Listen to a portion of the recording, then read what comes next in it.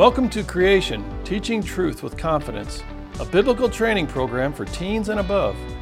Now let's join Mike as he teaches about the days of creation. Our subject is the days of creation, and we're on session 2 of this subject titled 6 Biblical Evidences the Days of Creation Were Literal Days. And our objectives for this session will be, number 1, state 2 rules of biblical hermeneutics. That's our review from session 1. Second, state how Genesis chapter 1 verse 5 supports the days of creation were literal days. 3, state 2 evidences the days of creation were literal days. And 4, state why creation is an important issue. Now, when it comes to understanding the days of creation, we need to ask some very important questions before we get started. First, does the Bible give enough information to actually determine how long these days of creation were? Second, are the days of creation literal days or long ages, and does it really matter? And finally, what should Christians believe about creation? Now, on this topic, we're in chapter 1 of Genesis, the very first chapter of the Bible, and the stakes are very high on what we really believe. For example, it deals with the authority of Scripture. When can we really trust the Bible? Secondly, when can we trust the plain reading of Scripture? And if it's not in Genesis 1, who's going to make the rules when we can start believing what it has to say? And third, the Bible's history. See, if we can't trust the Bible's history, then why should we trust its theology? Now, let's get to our review piece here. The 5 rules of hermeneutics, because we're going to apply those in this session also. The 5 rules of hermeneutics. Number 1 was context. Let's keep God's word in the context He gave it to us and not change it. Number 2, the explicit constrains the implicit. What did that mean? If something is explicitly stated, it has a higher priority than what you might imply it means. Third, the purpose of communication. God is not the author of confusion. That is what man brings to the table, confusion. 4, the interpretation must be based on the author's intention of meaning and not the reader's intent. That got us back to what was the history and culture at the time when the people were putting Scripture together. And 5, be sensitive to the type of literature or genre. The Bible we saw was written in many different literary formats. It was written in narrative history. It's written poetry, parables, figures of speech, and so on. We need to make sure we understand the type of literature we're reading when we read biblical texts. Then we also had a very important verse, 2 Timothy 2:15, that mandated us to apply hermeneutics when we read the Bible. And it states this: be diligent to present yourself approved to God, a worker who does not need to be ashamed, rightly dividing the word of truth. And we saw that word diligent meant study. We're to study God's word, and rightly dividing mean accurately handle. This is what we're going to do in this session. We're going to study the word day in the Bible in Genesis chapter 1 to help us determine what it really means. So the word day. This session, 6 biblical evidences that we're going to use to support the days of creation were literal days. So evidence number 1. God explicitly chose the word day. In the Hebrew, it's yom. That's the Hebrew word for day. So God explicitly chose the word day to describe the length of time for each creation period. Folks, that is rule number 2 in hermeneutics. The explicit constrains the implicit. In other words, God explicitly chose the word day. There are other Hebrew words He could have chosen that could have meant long periods of time, but none of those were chosen. God explicitly had the word day put in His text to mean a literal day. Let's go to evidence number 2. The first use of the word day is in Genesis chapter 1, verse 5, where day is used to describe the light portion of day.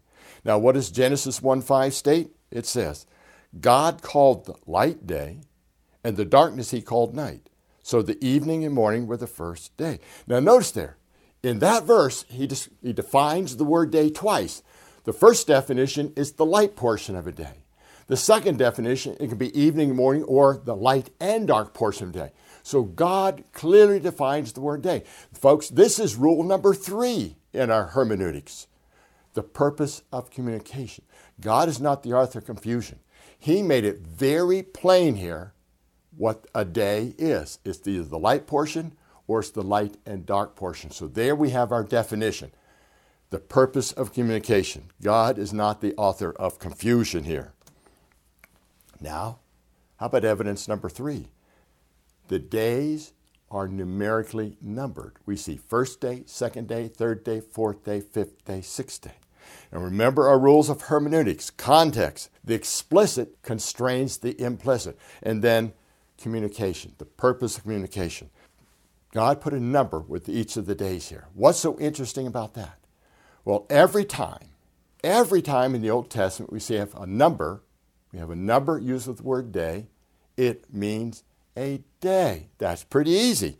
Now, we're talking about an ordinal number here. Now, what's an ordinal number? That's ordered numbers. First, second, third, fourth, fifth, sixth. Cardinal numbers are like 1, 2, 3, 4, 5. So every time, there's only one possible exception here. Only one possible exception in the entire Old Testament. That comes from Hosea chapter 6, verses 1 and 2. But in any case, when you look at the full context of Hosea chapter 1, verses 1 and 2, it cannot mean long ages. That is an incorrect interpretation. It can only mean a literal day or a very short period of time, such as a week or 2 weeks, or in that time frame. So in essence, every time we see a number with the word day, it means a day. Evidence number 4. Day is bounded by evening and morning. God clearly gave us when each day began and when each day ended. He put boundaries around them. Evening and morning were the first day. Evening and morning were the second day. Evening and morning were the third day. He defined the days again for us, evening and morning. And again, let's apply our hermeneutics there. Not opinions and not your personal interpretation, but the rules of understanding language, context. The explicit constrains the implicit, the purpose of communication. God has given us all this information that these days were literal days. Every time in the Old Testament we see evening and morning, even when those words are not used with the word day, it still means a literal day. So rule number 1, the meaning of the word day or yom is understood by its context.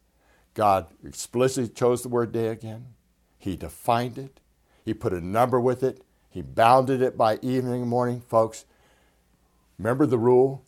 The plain reading is the normal way we should interpret Scripture unless there's something obviously there to say it means something else. And folks, I challenge anyone to find anything in that text that obviously says it's not meant to be taken literally.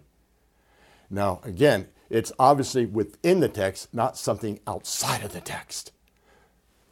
So God has given us all the information we need. Robert McCabe, who's a doctor of Old Testament languages, PhD Old Testament languages, makes this statement. Whether evening and morning are used together in a context with day, or they're used without day, they're used consistently in the Old Testament as a reference to literal days.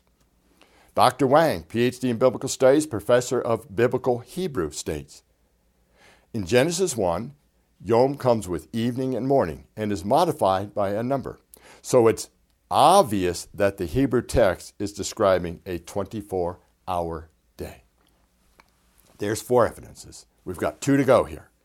Let's look at evidence number 5.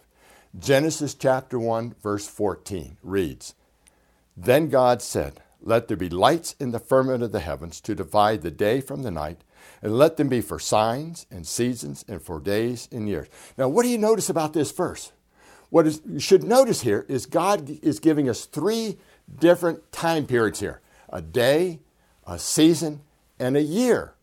And a year is longer than a season, which is longer than a day. That is very clear here. The problem here is, if we make a day a long period of time, then how long is a season and how long is a year? See, the whole verse, Genesis 1 verse 14, makes absolutely no sense. We can just throw it away because it makes no sense if we make a day a long period of time. Because then you have to ask how long was a year and how long was a season? They have no definitions anymore. So that's rule number 3 again. The purpose of communication. God knows how to communicate better than any of you out there know how to communicate, folks. He is not the author of confusion. That is what man brings to the table, confusion, by trying to add things into God's Word that are not obviously there. Judd Davis, PhD in Biblical Studies, professor of Greek, writes this: a plain language reading of the Bible produces the idea that Adam was created by God without biological ancestors. And God's creation in the universe occurred in the relatively recent past and happened over a period of 6 days. Again, that's rule number 1. Take the plain reading unless there's something obviously there that says no.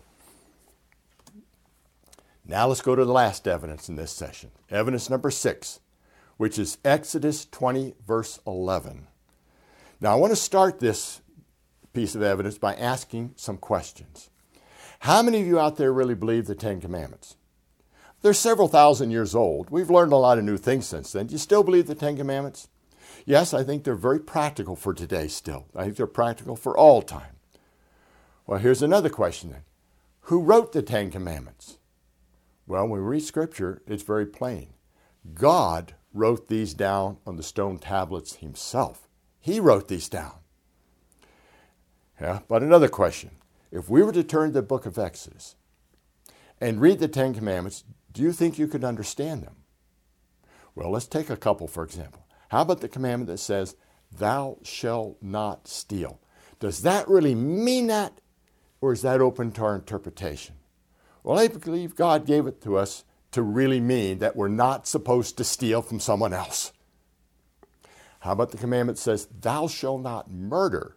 Does that really mean that, or is that open to our interpretation?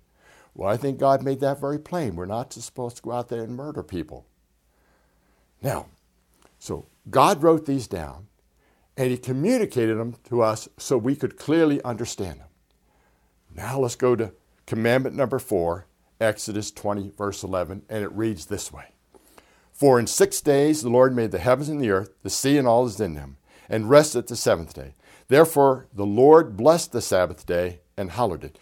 Do you see what God wrote down on the stone tablets himself? He wrote down 6 days. Exactly what he said in Genesis chapter 1. Therefore, if we don't believe the days of creation in Genesis 1 were literal days, then this commandment, commandment number 4, does not mean what it literally says either. If commandment number 4 is open to our interpretation, what about the other 9 commandments? Are they also open to our interpretation?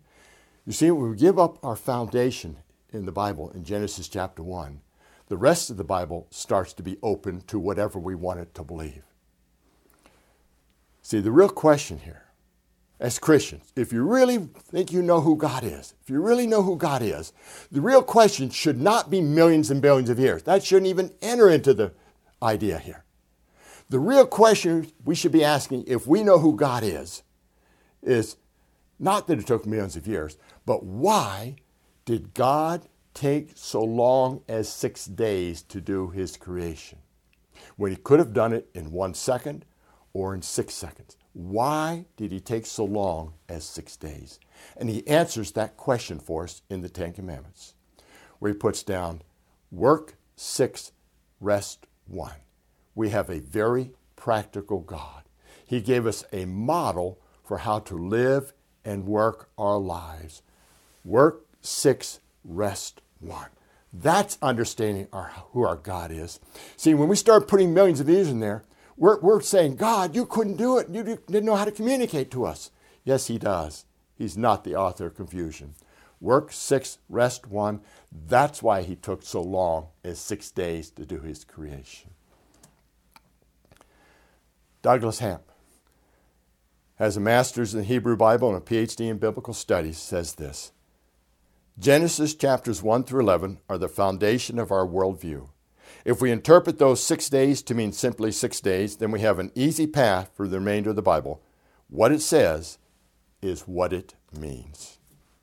Now, Dr. David DeWitt, PhD in neuroscience, states, according to biblical creation, Genesis 1 through 11 provides an accurate historical account of real events that occurred as recorded. The creation of the heavens and the earth took 6 days and took place in the exact order that is specified. On each day, a normal solar day, 24 hours in length, God made different things and then rested on the seventh day. There's our 6 evidences. But why is this whole issue of creation so important? Why is it important that we accept 6 literal days? Well, John MacArthur, president of Masters College and Seminary, states it this way. I'm convinced the opening chapters of Genesis are not optional. They establish the vital foundation for everything we believe as Christians. What he's telling us there, and this is true, what he says here, is almost every one of our Christian doctrines has their foundation in the first chapters of Genesis. If we destroy Genesis, change Genesis, say it didn't really happen, then what are we going to do with the rest of our doctrines? The same thing. Dr. Robert McCabe, Ph.D. in Old Testament languages and literature, puts it this way. Genesis is the foundation for the remaining 65 books of the Bible. What he's telling us there is the first 3 chapters of Genesis, folks, is the reason the whole rest of the Bible had to take place. In other words, after Genesis chapter 3, the entire rest of the Bible is God's plan of redemption and restoration. Without those first 3 chapters, we don't have much of a foundation to stand on. And then finally, David Hunt, senior pastor, states, Genesis is absolutely foundational to the gospel and much of our Christian doctrine. In other words, the whole reason Jesus had to go to the cross is founded in the first 3 chapters of Genesis. If those first 3 chapters of Genesis are not real history, then Jesus suffered and died a horrible death on that cross for something that never really happened. The Bible is also a book about history, and we need to trust its history. Jonathan Sarfati, Ph.D. in physical chemistry. The rest of the Bible treats Genesis as real history, and the reality of the history is foundational to crucial teachings about our faith and morality. Why is this so important? If we can't trust the Bible's history, then why should we trust its theology? So we've had 6 evidences in this session. God specifically chose the word day, not some other word. He defined the word day in Genesis chapter 1, verse 5. He put a number with the word in each case. He defined it by evening and morning, bounded the word day by evening and morning. Genesis 1:14 gives a distinction between 3 different time periods, a day, a season, and a year. And then finally, Exodus 20, verse 11, where God wrote down himself 6 days. So a review of what we've gone through. We've reviewed hermeneutics. What was hermeneutics? The study of the methods to how to interpret language, especially the Bible. We went through 6 biblical evidences of creation that were literal days and why creation is important. Now we're ready for our little final exam. Let's start here. Review 1. State 2 rules of hermeneutics. Well, number 1 was context. I hope we're getting that one now. Context is so important. Rule number 2, the explicit constrains the implicit. Something is explicitly stated has a higher priority than what you imply it means. 3, the purpose of communications is to convey an understandable idea. 4, interpretation must be based on the author's intention of meaning and not the reader's intent. And 5, be sensitive to the type of literature or format the Bible is written in. Next question. State how Genesis chapter 1, verse 5 supports the days of creation were literal days. Well, let's read through this. God specifically defines the word day to be either the light portion of a day or the evening and morning, which also refer to the light and dark portion. So God defines the day there. Next question. State 2 biblical evidences the days of creation were literal days. Well, we had 6 of them in this session. Number 1, God chose the word day. 2, the day is defined in Genesis chapter 1, verse 5. 3, a number with the word day always means a day. 4th, he bounded the word day by evening and morning. And then Genesis 1:14 gave us 3 different time periods, a day, a season, and a year, all different periods of time. And finally, number 6, Exodus 20, verse 11, commandment number 4, God wrote down himself 6 days. Now, state why creation is an important issue. Well, number 1, it deals with the authority of Scripture. When do we believe it? When don't we believe it? What can we add or subtract to it? Secondly, if the history is not true, Why should we trust the theology? And finally, the first 3 chapters of Genesis lay the foundation for the rest of the Bible. And that is the end of session 2, the days of creation. Session 3, we're going to go through 5 more evidences the days of creation were literal days. Thank you.